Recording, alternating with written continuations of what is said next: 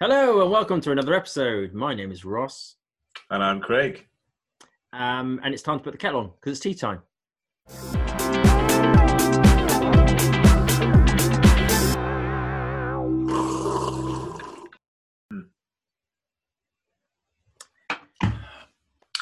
Well, Craig, another week has gone by. How are you? You all right? I'm good. Yeah. Can't complain. Can't complain. Even though you're now, wait, are you in lockdown now? Are you I've still- been in lockdown pretty much, since the beginning of end of September, I think. Yeah. And it's now becoming illegal, I think, for some people from from England to come to the. So basically, our Snowden trip for certain people Yes. is now illegal.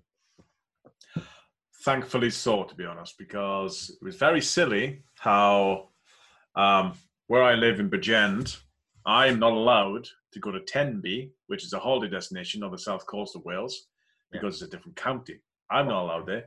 However, you are.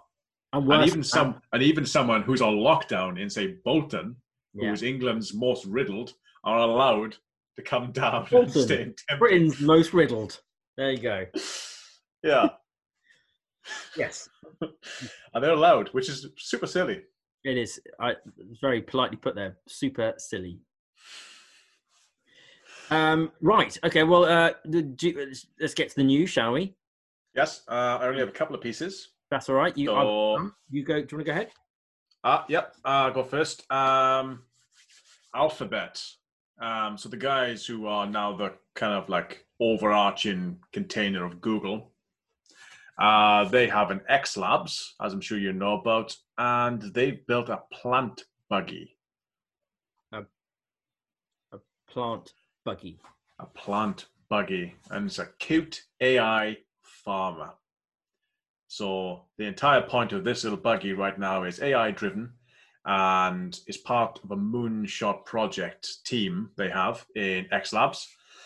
And it's basically a crop inspecting robot that can travel along fields using GPS and AI and inspect different types of plants, check soil depth, chemical composition, pretty much like the Mars rovers, kind of on Mars. Like a farmer rover. Yeah, basically. So, hundreds of those guys farming your field for you. And it just keeps collecting data on, field, plant heights, fruit size, etc., environmental factors. And does a lot of the sort of like forecasting for you when to harvest, maybe give this plant over here maybe some time, maybe some more nutrients. It doesn't actually do the farming. It's more of an analysis tool. Although what they probably should get it to do is there was a robot made, and all it did was basically mess up the soil as it moved around, and that was it, and that was enough to stop lots of weeds. Oh, cool. Well, maybe you can do that. Maybe just like drag a little like coat hanger behind it or something. Yeah, I mean, it wouldn't take much. From what I can tell, the seed will land, and then it just it just needs a little bit of time to kind of grab on. So if you keep disturbing the soil, it doesn't get a chance. Yeah, so I think it's quite a cool little idea, even though I compared it to the Mars rover, which was built maybe 10 years ago and has been remote controlled on Mars, which is very cool. This does seem to be a cool thing too, in the sense it's completely AI driven. You can just chuck hundreds of these. They come in different varieties and different sizes, and they can work together. And you could just catalog, acres at a time of your fields every day, I suppose, continuously. And continuously monitor I'm guessing wherever you're going. I'm not sure if it's solar powered. No, not sure. No, not really sure on how they're powered. Yeah, some are. Some look to be solar powered. Just put a little photo up of these. They kind of look a bit like Wall-E, Wall-E. like Pixie. Exactly. Yeah, they got like eyes in them and stuff. They're they got neat cameras, aren't they? Yeah, but they purposely put them like kind of looks like Brum. Remember that thing? Yeah. Like BBC, it kind of looks like that. Stroke Wall-E. All right, cool. Well, cool. Image here. I don't see it, but let's just assume it's Yes, add an image, and then there's a prototype, which is basically two bikes and a solar panel in between them. So nice to know they started from bare basics. Cool. And my second piece of news is there's a Scottish drone port coming. to service offshore wind farms. So this will be as in the new ones that were now being built everywhere, according to Boris. That one, those ones. Yes, exactly, those ones. So a drone port. So this is the first of its kind in the UK. As it sounds, this is basically a port for drones, whose job will be at first is testing these drones. It'll be the first place to actually test these out in the North Sea. Quite windy. Not really sure how drones will fare. Yeah. Fly into the blade and kill themselves. Yeah. Yeah, but after a while, the entire point of these drones would be to do all the low risk efforts, such as inspections, deliveries, general maintenance. Simple things. They are pegged to eventually carry passengers, so that's also pretty cool. Have a drone to take an engineer to a wind farm. I do not want to be in a drone as an engineer going towards a spinning blade, going, "Yep, all fine." In the very windy Scottish North Sea. Yeah, sound appealing to me. It doesn't, and some of these platforms are up to 200 kilometers offshore. So that's not a quick journey. That's quite a long way. Yeah, and they only work for like an hour, and then they'll fall in the sea. I'm sure. You'd hope not. I suppose when they get there, maybe they plug into the wind turbine and charge for an hour or something. That's maybe a nice way to get rid of that excess energy we're going to have. So other than that, that's all I have. Scotland's cool drones and Alpha X's plant buggy. So what have you got? Very cool tech news. I like those ones. Okay, well, I have got, first of all, chemists, those clever little people that do chemistry. They've used microwaves to convert plastic bags, milk bottles, and other supermarket packaging into a clean source of hydrogen. So the density of hydrogen in a plastic bag is about 14%. And plastic is offering a new possible source for countries, as in the hydrogen source, who want to make hydrogen cleanly, obviously for climate change purposes. But the existing approach is usually involves heating up to very, very high temperatures of more than 750 degrees Celsius, which obviously requires a lot of energy to do that, to decompose the plastic into something called syngas, which is hydrogen and carbon monoxide. And then they use a second step to clean that off to get rid of the carbon monoxide, so that you end up with hydrogen left over there. So it normally works. But the team who've just come up with this thing, basically it's only like a small scale test at the minute, but what they basically have done is they got shredded plastic mixed up with a kitchen blender, as you do, and they've mixed it with iron oxide and aluminium oxide, and then they basically shoved it in a microwave at 1,000 watts, and the iron oxide and the aluminium oxide has created a hotspots in the plastic, and then basically it's released all the hydrogen out of it, and they recovered 97% of the gas in the plastic within seconds. Wow. So that's pretty cool. And what's left over is basically carbon nanotubes, which hopefully that's got some use as well. So it says here the single step approach has the advantage of just heating the catalyst and not all of the plastic, resulting in less energy use as the plastic does not absorb the microwaves. So yeah, a new technique for getting hydrogen out of plastic. Using a microwave and iron filaments. It said iron oxide and aluminium oxide. What? Right. Okay. I don't know. That seems incredible.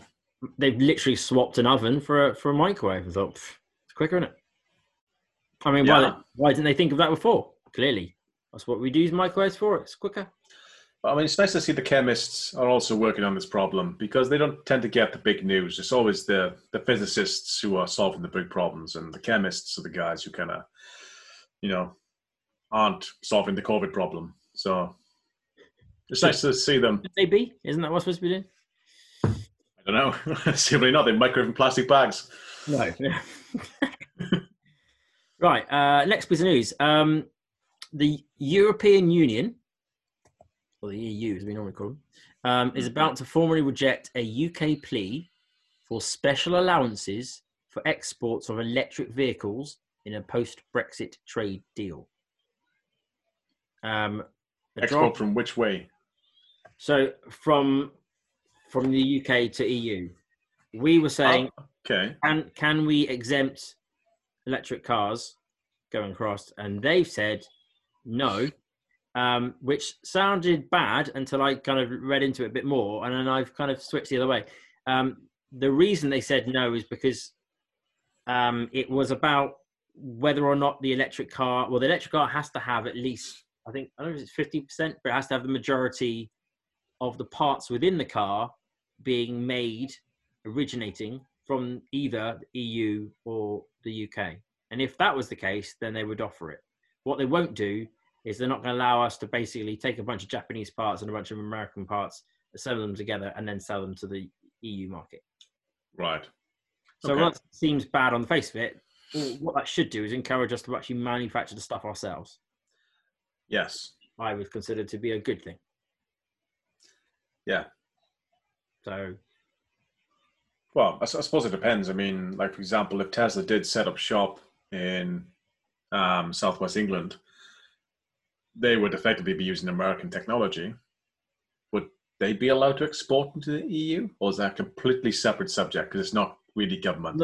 On the basis that they've already got German one, I don't suppose it applies to them. But I think it's more probably for us, just for companies that are assemblers, whereas that's what they do, where they just won't get that. Okay. That thing. So then, if you're importing parts in from Japan and America, then I don't know, it doesn't feel like you deserve it anyway, frankly. Yeah. Okay. So just don't cheat. Don't cheat. And also, if you're then manufacturing it here in England, or in the UK, wherever it is, then that's also better for the environment, generally speaking, anyway, because you're not importing stuff from everywhere else. Yeah. Less, of course, what you're importing in is steel. If you're making steel, well, then we have a slight issue because it was reported at the beginning of this month that England's first new coal mine in 30 years had been approved in Cumbria. And the purpose of the coal plant is to extract and process 2.7 million tons of metallurgical coal, which I think is otherwise known as coking coal, which, as far as I know, it's just the coal that you use to get a heat up in an oven somewhere, furnace, effectively. Normally, we would import it from the US, Canada, and Russia and Australia. But we're trying to make the coal here. But obviously, somewhat goes against the whole 2050 low emission thing, to the point where the actual coal plant itself has already got a plan, even though it's not actually built yet, has a planned closure for 2049. Oh, right. Okay. 1 year before probably December 31st, 2049. So that January 1st, 2050, we're coal free. So yeah, that got approved. However, I don't quite understand why the housing secretary is important here, but the housing secretary, Robert Jenrick, has intervened and put a temporary stop on this, but it doesn't sound like, it's not a done deal. It might still go ahead. So yeah, this new coal mine, if it does go ahead, would emit 8 million tons of carbon. Wow, so not really good, but yeah. That seems weird, considering that we were talking about wind farms and build back Britain better. Yeah, and let's build that thing we built 100 years ago and start digging up stuff we used 100 years ago.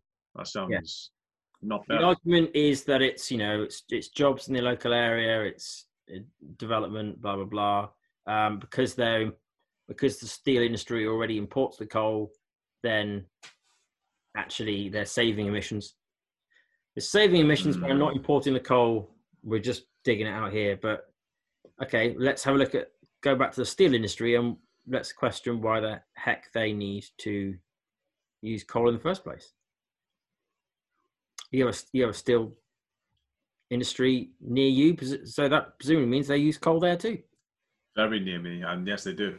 Comes in by train and by port. But yes, very unpopular opinion to say anything negative about the Port Talbot steel industry, mainly because it employs almost everyone in Port Talbot. No. It's been there for a long time. It's been threatened with closure so many times. I'm not sure if the UK government has bailed them out or have agreed to bail out something, but it's run by a company called Tata Steel, who are an Indian company, I believe. And I mean, they're primarily there because it has a good water connection for shipments and good rail connection. But ultimately, it's allowed Port Talbot to become the most polluted town in all of Europe. And I think the studies that were done previously was if you live in Port Talbot, it takes roughly 5 years off your life. It's almost as if you've been a heavy smoker, but you've just been living very close to a steel. It sounds like it might be the coal that's to blame. Maybe. Not necessarily the steel. Obviously it's the making of the steel that requires the coal, but maybe that is something that if they were to... This feels like one of the examples of where hydrogen might get put instead. Oh, really? Well, as in, like, if you hear about all the other industrial uses for hydrogen, clean energy, it's the idea that you're going to replace natural gas with hydrogen. So if you can replace, if you can do that, then presumably you can do the same thing with coal. You can replace coal with hydrogen as a heat source. And I mean, I don't know. Maybe we should look into it. But this for me is like our little podcast thingy that we do. Quite happy the fact that we don't have that many people, but this is one of the areas where like I wish we actually did have, because then we could say, like, if you live in Cumbria, goodness sakes, go and speak to your council or whatever, and try and stop something and actually have an impact and get it done, because I don't think they would listen to a guy in the southwest and a guy in Wales. But well, I mean, first verdict, the mining did well for Wales until it didn't. Most miners I know, ex-miners, are suffering with health, have CPD or white knuckle of some sort. It's not really a good job, even if it is a job. And you typically have lung conditions, which right now in a pandemic, which attacks the lungs, it's not a great place to be. No, good point. Yeah, so not recommended to become a miner. No, that makes me wonder whether there's going to be, or whether there is any statistical information regarding how COVID has affected Port Talbot.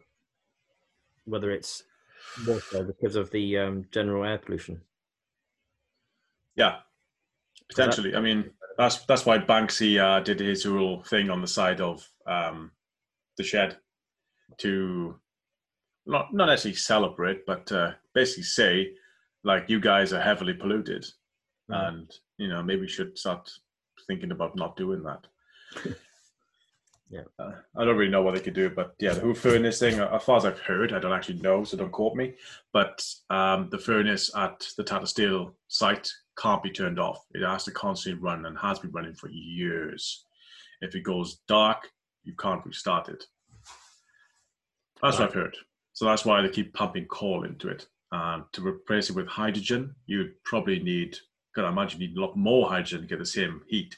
So you would need, like, I don't know, tons and tons of this all the time. And maybe the storage would become an issue because it would become dangerous. Interesting.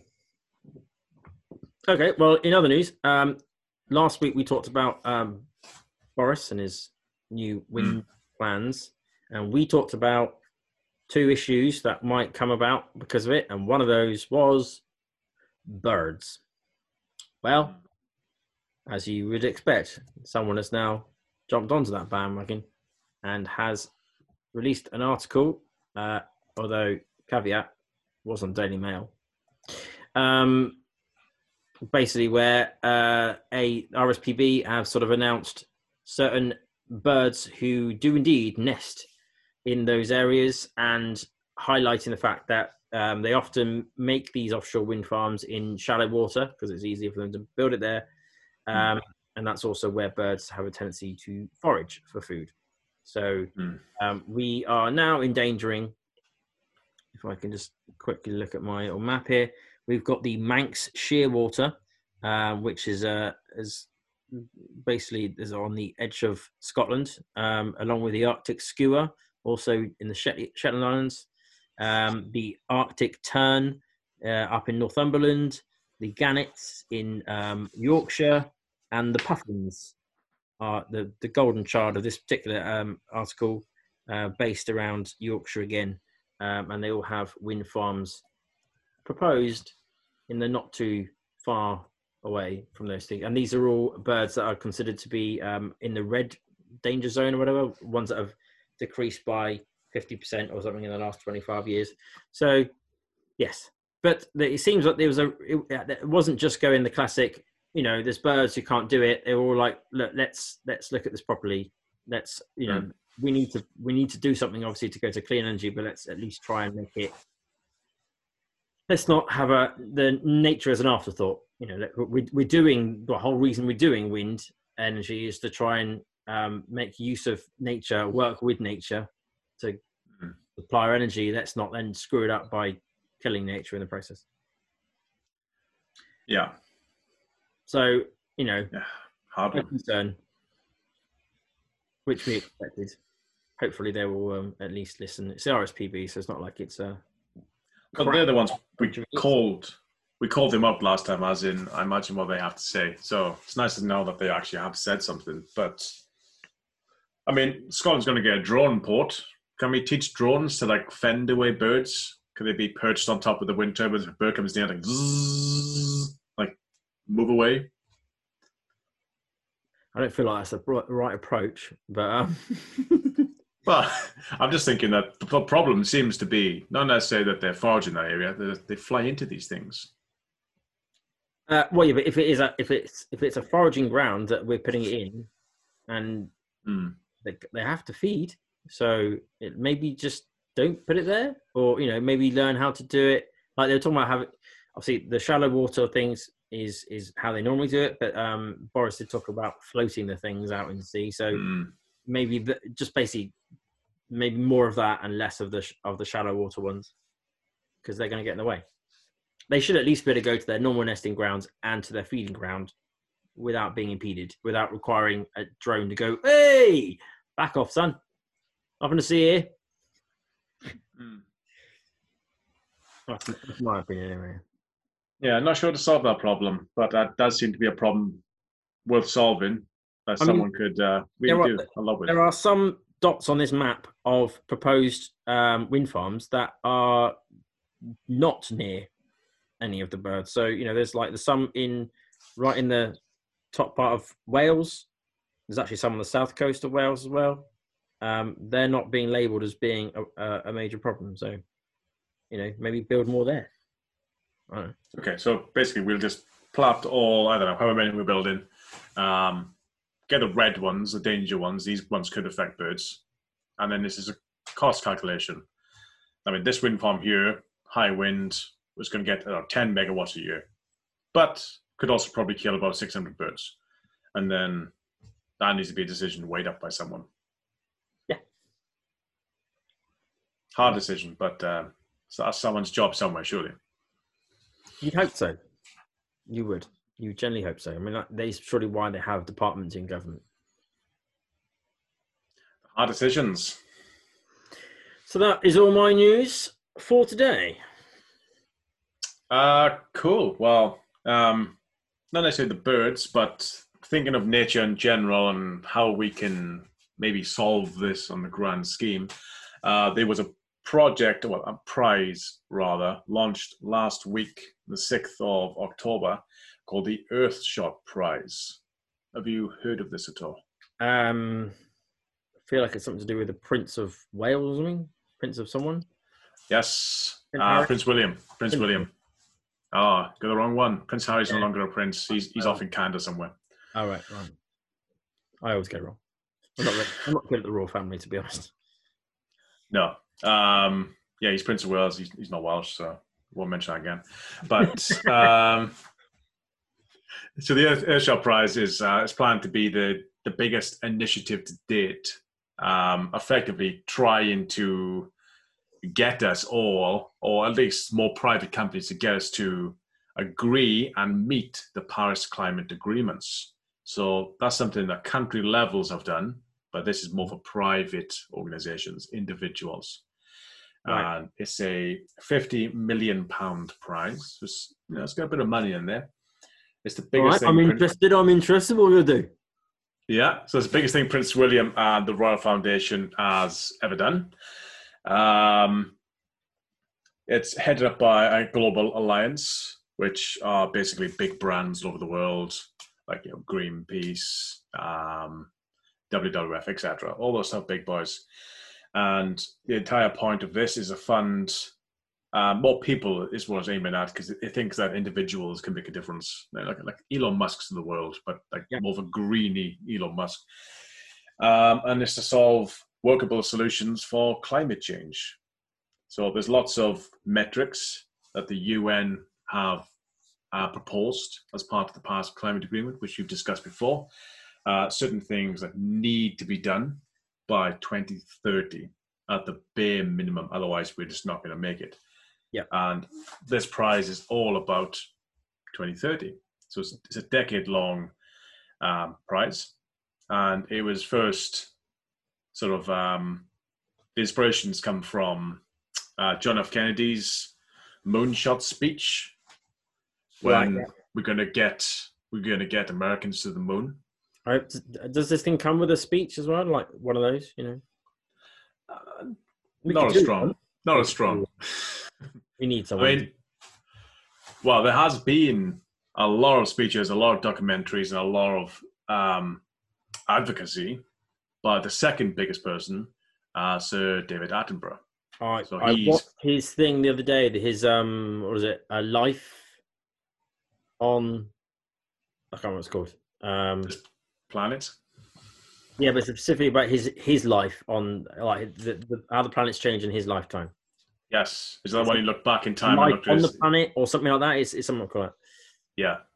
When he was a boy, and how the diversity of animals has changed since he was little, and how it's much harder to find things now, and has been trashed since he was a little boy. I also saw that. I also saw they went back like 50 years to the 60s. With some gorillas in the middle of nowhere, and he's still had grey hair. He's always been old, that guy. Yeah. So the goal of the Earthshot prize is centered around 5 different Earthshots. So it's not just one; it's 5.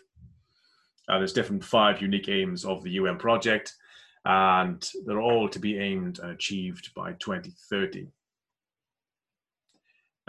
So goal 1. All right. I'll go through each one because they're quite meaty, worth understanding how they do it. Okay, because I was worried it's just going to be, come on, something for climate change. 2030, cheers. 2030, give me a best idea. Down a little bit, just a little bit. Yep, so there's examples and there's narrows downs, so it's pretty good. So goal 1, protect and restore nature. So again, very varied. So what they're saying here is by 2030, we choose to ensure that for the first time in human history, the natural world is growing, not shrinking. So as we know, based on our previous chats, we've been shrinking the natural world 50, 60, maybe 100 years. We're not quite sure. We just know we've done a lot of damage. And right now we're at the point where it's our final chance to solve it. If we don't solve it by 2030, we're buggered and etc. as we talked before. So we want, obviously, forests, natural land, all those bits and pieces to be returned because they're quite vital for human health and our happiness. And repairing, preserving habitats of animals, so birds, for example, will come into that category. We should look after those guys. Grasslands, wetlands, lakes, rivers, etc. Mm-hmm. And the Earthshot Prize will be awarded to the most outstanding effort of companies, organizations, or individuals to meet this challenge. And the 3 examples are the following. They're looking for conservationists who would put a stop to poaching and illegal wildlife. Weirdly, trafficking. I guess it was obvious by the title, but that was the first thing I thought about was drones to sort of, track and stop poachers. Yeah. Sorry, go on. I mean, you could definitely do that, especially where typically poaching happens is very solar heavy. To landowners to create job opportunities for people to look after the natural land. So, for example, you could be that guy who looks after the rural course in Scotland and says, "So, hang on now, Puffin. There's a wind farm over there. Maybe relocate them somewhere they're not going to get mashed." Let's have a little sit down. I'll teach you about wind farms. You can't fly near them, mate. You just can't. It's gonna kill you. Yeah, I mean, you don't mean actually training puffins, do you? I mean, not training. I'm just thinking like a little metal helmet or something that's, I don't know. Yeah. Vibrates when you get too close. And like, that feels freaky. I'm gonna go over this way. Yeah. I mean, that could work. It would definitely work. You might stop them from dying because of the wind turbine, but they might die because of someone else. Just fall into the water and drown because they go.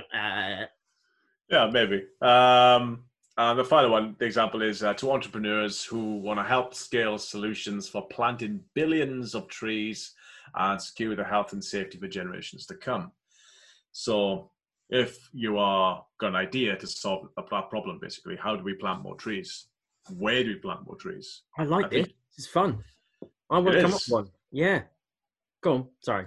Stop. Yeah, I'll keep on going. That's just goal one. We got 5 goals. So if none of those tick your box, I mean, there's so much scope here. Goal 2, clean our air. So by 2030, we choose to ensure that everyone in the world breathes clean, healthy air. And we expect that to be at World Health Organization standard or better. Obviously, they have certain standards of air. There's not a lot of cities that achieve that right now, as we know. Even though during COVID, everyone's got a lot better. So maybe this is what we need to do a bit more of. As in locking down the country? Yeah, or just, stop having traffic in cities. Right, yep. Stuff like that. So yeah, millions of children all over the world breathe toxic air every day. It causes countless deaths, which could relatively easily be prevented. And they choose to help this by getting rid of transport that emits toxic fumes, remove pollution from the air using technology and nature, and eliminate the burning of fossil fuels. So I think they're the 3 obvious categories. Vehicles solve that problem, which electric cars do. Remove pollution from the air. I'm not sure how technology does that, but obviously trees do that. Maybe invent technology that's maybe better than a tree. I mean, that could be quite cool. And eliminate burning of fossil fuels. So that coal mine we discussed, that's a silly idea. So you'd think Prince William should be all over that, like saying, "Nah, you ain't having that." Queen, stop him, would you? Come on, Queen. Yeah, I'm going to ask mother or grandmother. Put a stop to this. The peasants are digging coal again. So the 3 categories they're looking to award in this are to innovators who create job opportunities in green transport and clean energy. So, I mean, that's Elon Musk, for example. To businesses who remove pollution from the air more than they put into it. So I suppose we're looking at not the carbon neutrals, but the carbon positives. Not a lot of examples of those so far. And communities who heat our homes, travel to work, feed our families without polluting the air we breathe. That's quite a varied one, quite an interesting one. So that's actually a prize to a community. So it'll be interesting to see how that plays out. Goal 3, revive our oceans. By 2030, we choose to repair and preserve our oceans for future generations. Water temperatures, pollution, harmful fishing practices have been devastating, as we know.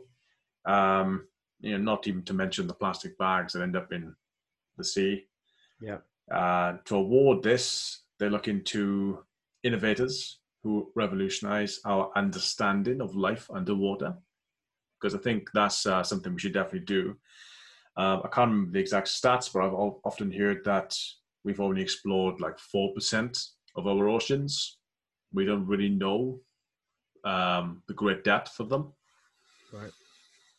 We know more about space, for example, than our oceans. We keep finding new life down there. And the second category would be for leaders who end criminal and unsustainable fishing practices. Yeah. So this is a good deploy the drones again. Yeah, I mean, a super drone company could solve all this. But the good thing about Brexit is we get our fishing waters back. We can stop a lot of the EU quotas from fulfilling their fishing obligations in British waters, because Britain seems to have a lot of waters. Historically, we've always kept them. Yeah. Even talking earlier about the Scottish wind farms who travel 200 kilometers to, British waters. Like, we got 150 miles of water above Scotland belong to us, which is just mad.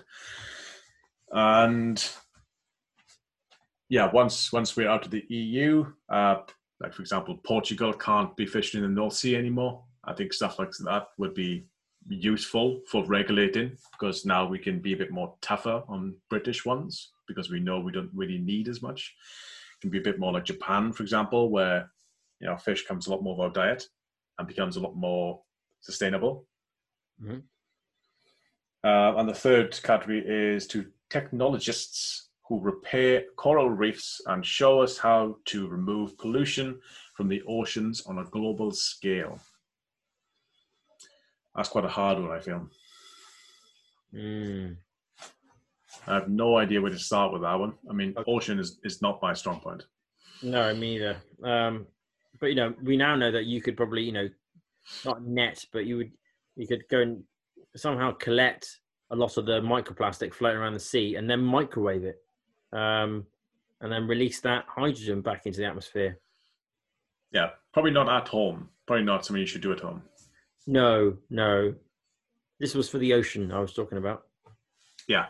Yeah. Oh, we definitely could. I mean, an electric boat floating along, picking up microplastics, microwaving it.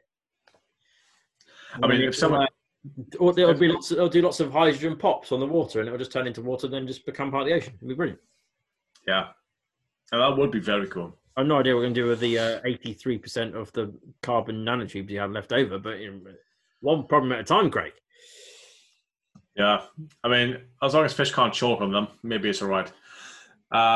Goal 4. That's the problem. I think they do. They do. Goal 4, build a waste-free world. So I do think this is where we'll probably fill a lot of categories. So by 2030, we choose to build a world where nothing goes to waste, where the leftovers of one process becomes the raw materials of the next, just like they do in nature. Nothing is wasted. Mm-hmm. We would look to eliminate food waste, single-use packaging, and inspire a new generation of people, companies, and industries to reuse, repurpose, and recycle. And we will award on the following criteria: organizations that are eliminating single-use products and packaging, cities that revolutionize waste management systems, and innovators who give new life to things destined for landfill. So it's that one, I think, has the most promise. Yeah, well, this has a lot more,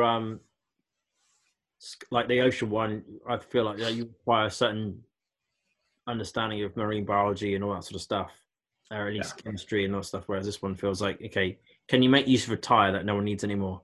Yes, I can. Easier for normal people to approach. I think so. And the idea of reusing things that would otherwise go to landfill, I mean, that's basically plastic. If you can figure out a way to make use of plastic, like for example, convert it into hydrogen, or build new constructions with said plastic, I think that you're on to a good start. Yeah. And specifically for innovators. So I think the idea here is you haven't got to necessarily build this thing and like have a massive global company doing this thing. These are ideas. The prize comes to ideas that can be proven. Maybe an MVP of some sort, but you don't necessarily need to be at the finished stage. And goal 5, fix our climate. So this was the one that you thought they would have just started with. Yeah. Okay. Here's what you're going to do. Fix the climate. What are you going to do? I'm going to do steps 1 to 5, and then number 6 should sort itself out. Yeah. And profit. By 2030, we choose to fix the world's climate by cutting out carbon, building a carbon neutral economy that lets every culture, community, and country thrive. So obviously, this is the ultimate Paris Climate Agreement angle. We want to have half our usage by 2050 and eliminate all carbon by 2100. So we have 80 years to be carbon neutral, and if not positive, if we expect to be able to, not live underground for the rest of our lives. Yeah. So lots of things. Where we're going to rely a lot on carbon capture technology. I feel it's the classic human response to we've got too much carbon. We need a way of shoving it somewhere so that we don't have to worry about it anymore. Yeah. As opposed to just going, well, let's just plant lots of trees, because that would solve the problem. That's easier. Yeah. That's how it's always worked. But yeah, so we have a tendency to whatever the word is. Over-engineer? Yeah. Yeah. So I mean, there's definitely someone somewhere who's going to try and pay Elon Musk. Do you mind just taking 4 tons of carbon to the moon and just leaving it there? Sure, but it's going to cost 150 million. Oh, yeah, that's cheaper than, planting trees. Lobbying. Yeah, planting trees. I mean, right now we bury it, which is stupid. So we got to stop doing that. You're right. We are. We're just going to send it. We're just going to send it on a rocket to the sun. Okay, that's cheaper. We'll do that. Yeah. We'll microwave everything, release all the hydrogen, take all the carbon nanotubes left over, and send it on a rocket to the sun. I feel like we can use carbon nanotubes. I'm not sure why. It kind of feels like. Well, we should build out of it, presumably. That's what, if nature can build itself out of it, then presumably we can. Yeah. I mean, we're all carbon at the end of the day, so, we should be able to grow some kidneys in a lab or something. But, so the 3 categories to award in this one. Oh, sorry. Yeah. Yeah. 3 categories would be to cities or countries. So this is obviously a bigger one. Yeah. Who reach net zero emissions. So the first country to get net zero, get some cash from Prince William. So that's a nice little thing. But I don't imagine that's a country that they would really need that much money. If you're net zero, you're probably quite wealthy. And you're just saving. You're now currently saving a ton of money. Yeah. But you might have had to invest a fair bit. But my bet's on Norway to win. Norway? Are they the closest? Do you know? They're doing they're certainly got a lot more electric cars than we have. I think they're more offshore wind than we have. So yeah, I think they're up there anyway. Cool. Okay. Yeah, I'll be interested to see how Norway proceeds. I mean, I'm not sure if they got some sort of leaderboard for this, but that would be pretty cool. Number 2 is to leaders who create millions of new jobs in a carbon neutral economy. So that's a very difficult ask. What's that? Is that what Boris is going for? He wants that one. Yeah, it's going to make millions of jobs. Millions of jobs, yeah, that's what it's going to do. Not thousands, millions. But this is specifically in a carbon neutral economy, so we won't be carbon neutral. Oh. Those wind turbines will take how many years to regain their carbon offset? Say 10, 15 years each. I'm not sure, but yeah, we're not going to be carbon neutral. So that's a difficult one. That's kind of something maybe you would do after 2030. I can't really see how you do it beforehand. Unless it's just an idea that, once this happens, we can do this. Oh yeah, amazing. Never thought of that. And number 3, to technologists who remove carbon from the atmosphere on a global scale whilst protecting human life and nature.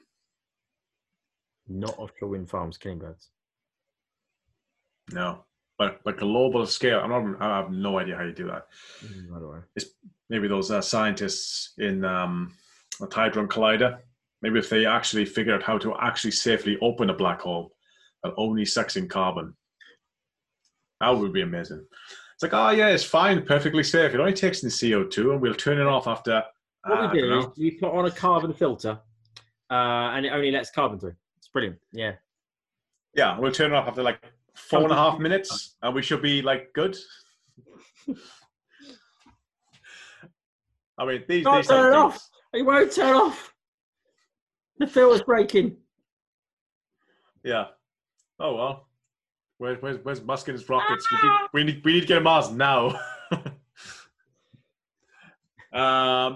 So the prize. So it's all about the Earthshot prize, but I haven't actually mentioned what the prize is. Well, it's money, isn't it? It's going to be money. It's not going to be like a signed copy from the prince, is it?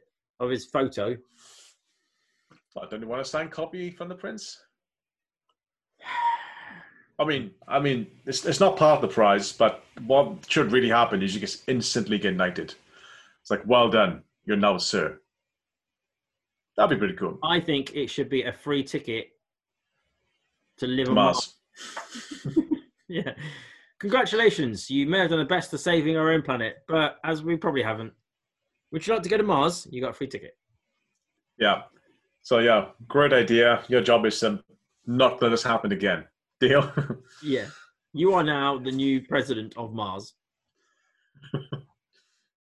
Yeah, so the awards aren't that great, unfortunately, but they are 5 £1 million prizes, which will be awarded every year. So 1 per goal category. So every single year, we're going to have a winning idea, organization, or whatever, in each category, every single year for 10 years. So there's going to be 50 solutions to solve this problem. And they're all going to be Earthshots or Earthshot ideas of some sort, which I personally think is an amazing idea.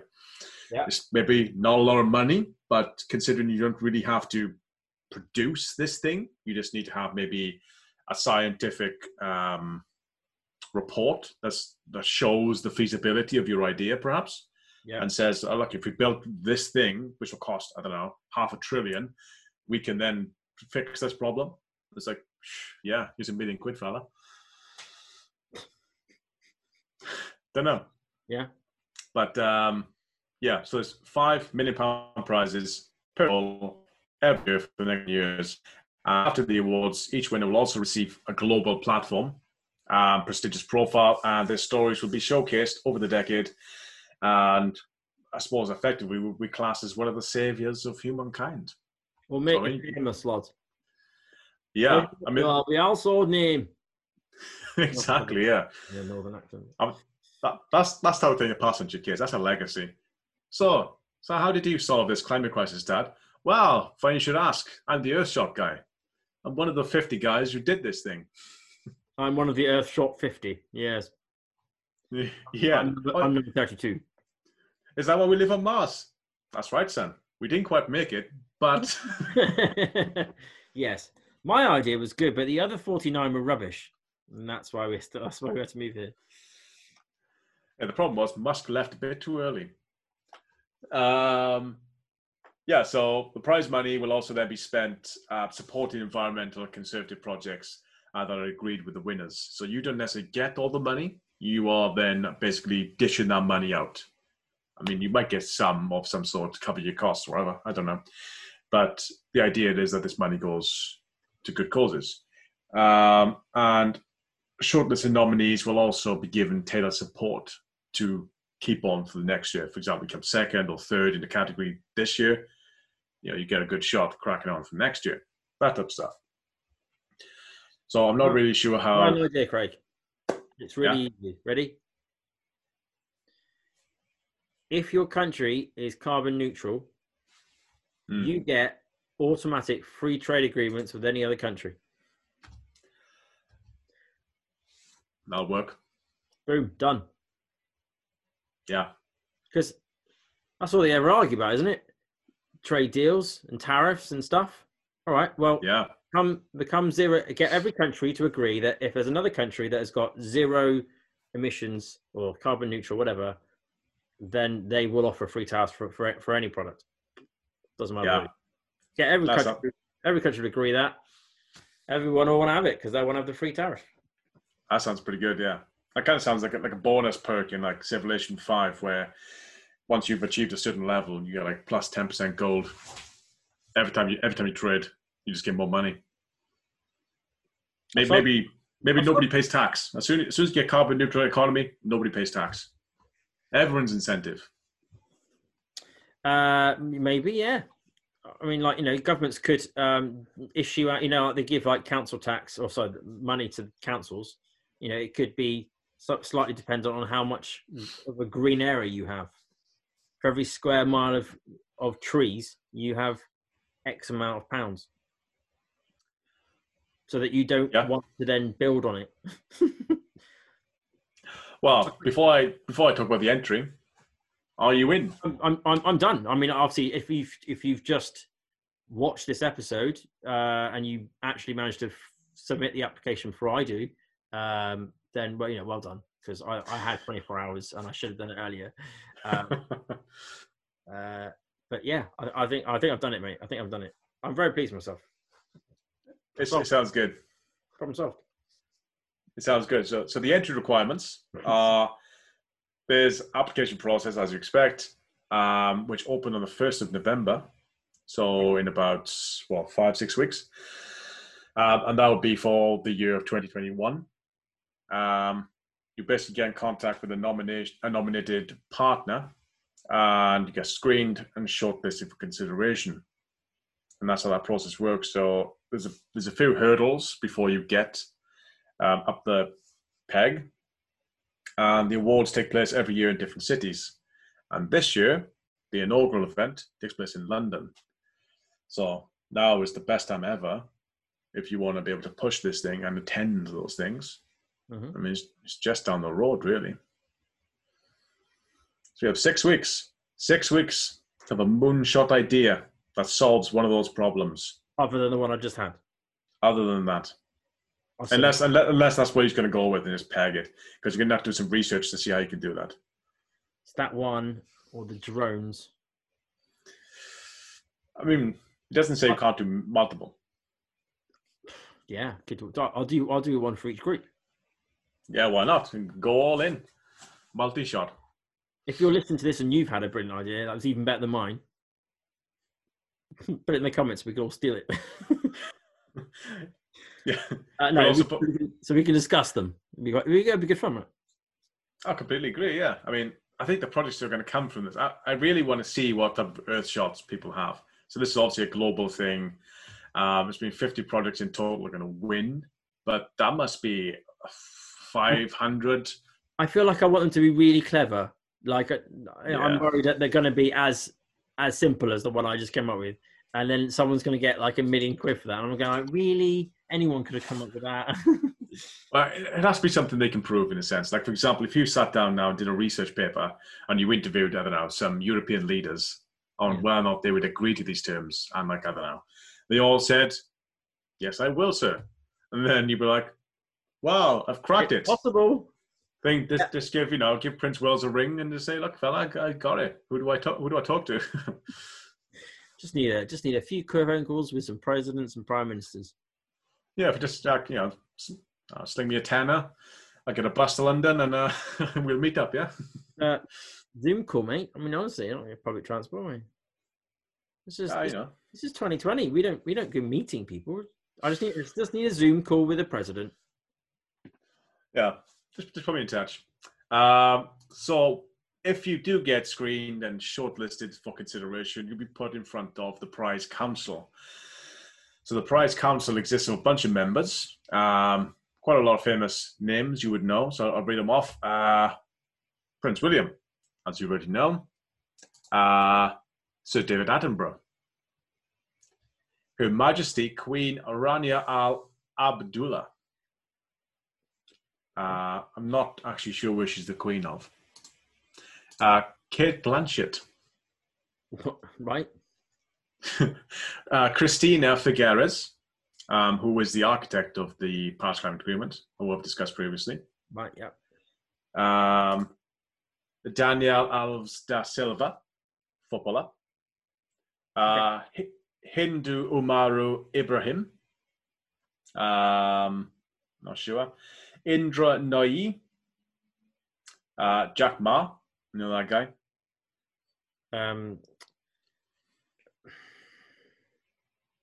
What's the word? Alibaba? Yeah. Yeah. China's richest man.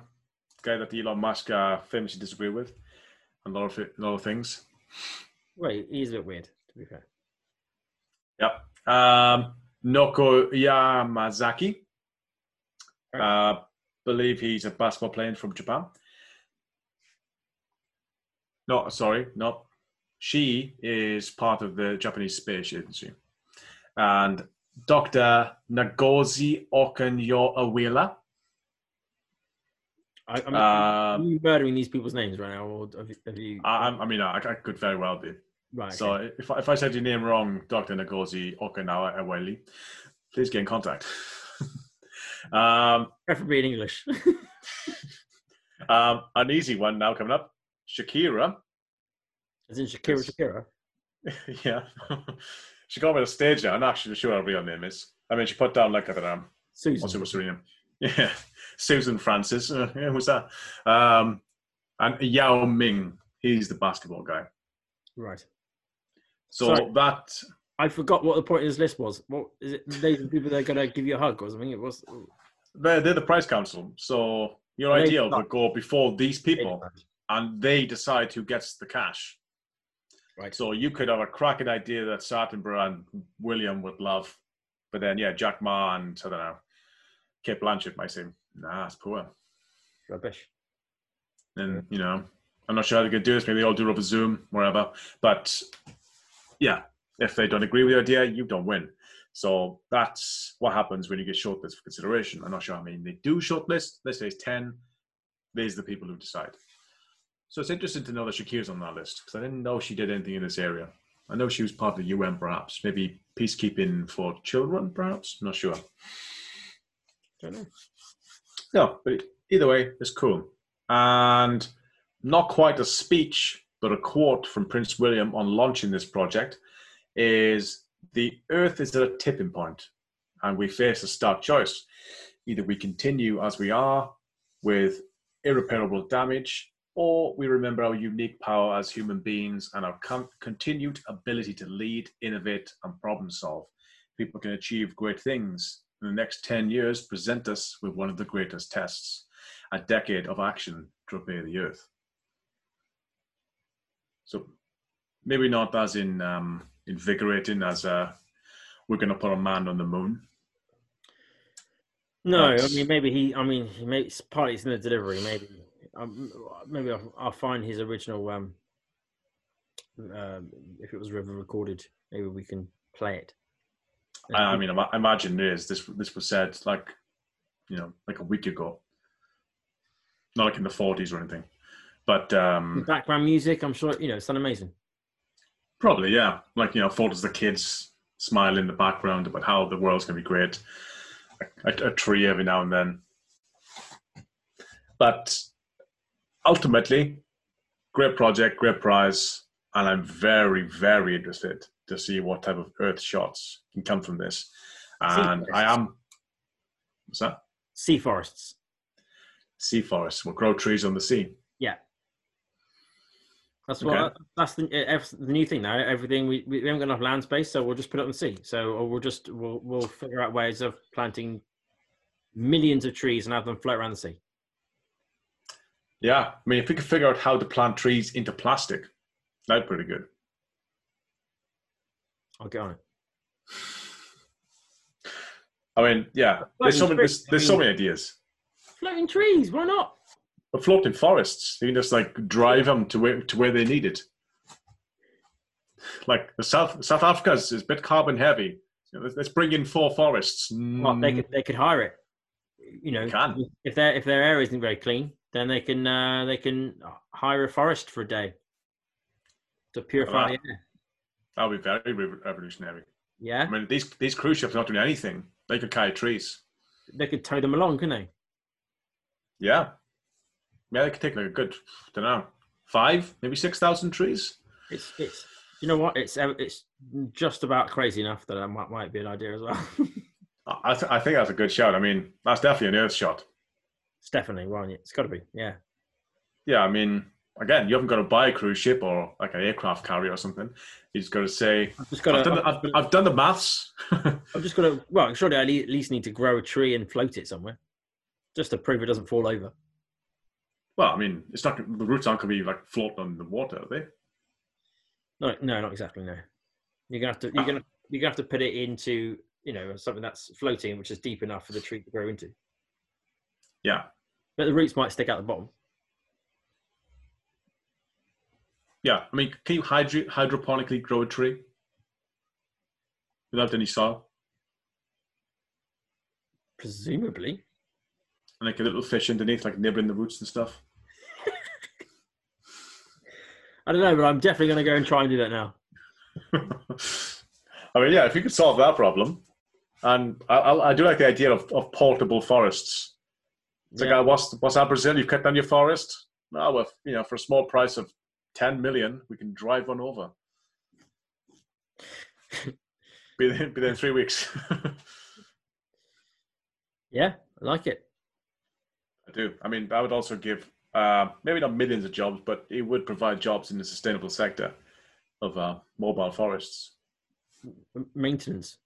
Well, you could. Yeah. I mean, some people might want to live in a forest that's floating around the sea. You never know. So people could pay rent. Yeah. They could do their own fishing off the side, sustainably, obviously. I mean, you're gonna have to go off grid because you're literally, floating in the Atlantic Ocean, probably. So. Yeah. I mean, it's something to think about anyway. Yeah, no, definitely. I think they're the type of Earthshot ideas they're looking for. So I think we should definitely put our heads together, see if we can solve one of these problems. I think we should definitely put an entry in. I'm very keen to see how this plays out. Mm. I feel like we should apply, do something. Yeah.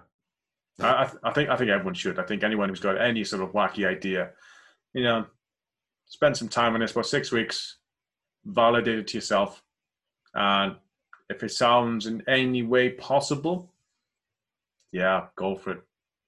There's no cost to this.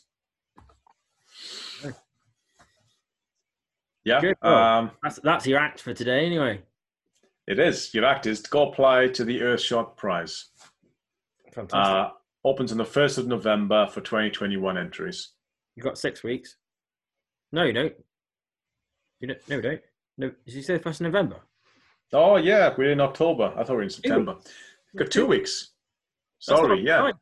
2 weeks. You got a fortnight. Well, that's when the episode and go do it.